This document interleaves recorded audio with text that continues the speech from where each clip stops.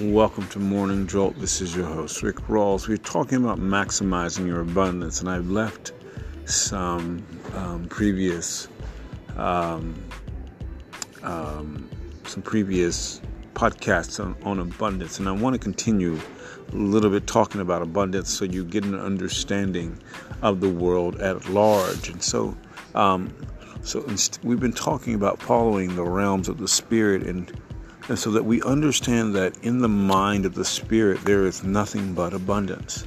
And let this mentality be in your mind. Begin to have this idea of abundance permeating in your mind, and listen after this and just state this in your mind on a day.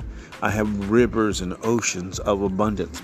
Let that be your mentality of having oceans and rivers and rivers and rivers of abundance daily.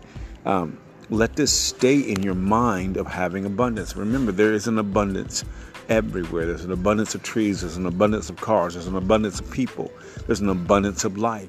Just simply understanding that word, abundance, leads to a greater understanding.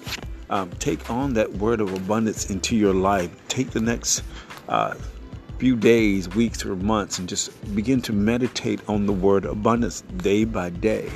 And start to notice how the Spirit moves. In your mind each day, just begin to just send out abundance to everybody and everything in every way. And understand that abundance is yours. Everything is unlimited. You have unlimited abundance. It's like a double positive. You have unlimited abundance. Understand and grasp the concept of a limited abundance and everybody around you. Unlimited abundance. This is your host, Rick Rawls for Morning Jolt. Thank you for joining me.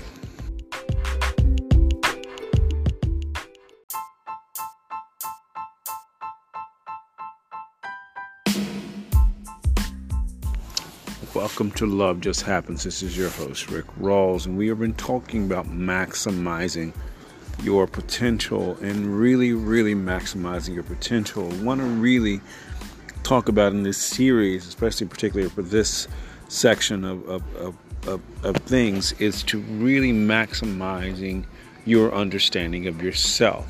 Far too many of us have gone through life trying to pursue relationships, thinking we need relationships, thinking we need to be in relationships and to be married early, especially when we're not ready. So we're playing spin the roulette and jumping into bed with everybody, and this should not be. We should be in a situation where we understand that we should be preparing ourselves and working on ourselves in this whole process, and not gazing at the issues of trying to find relationships, because they will automatically come.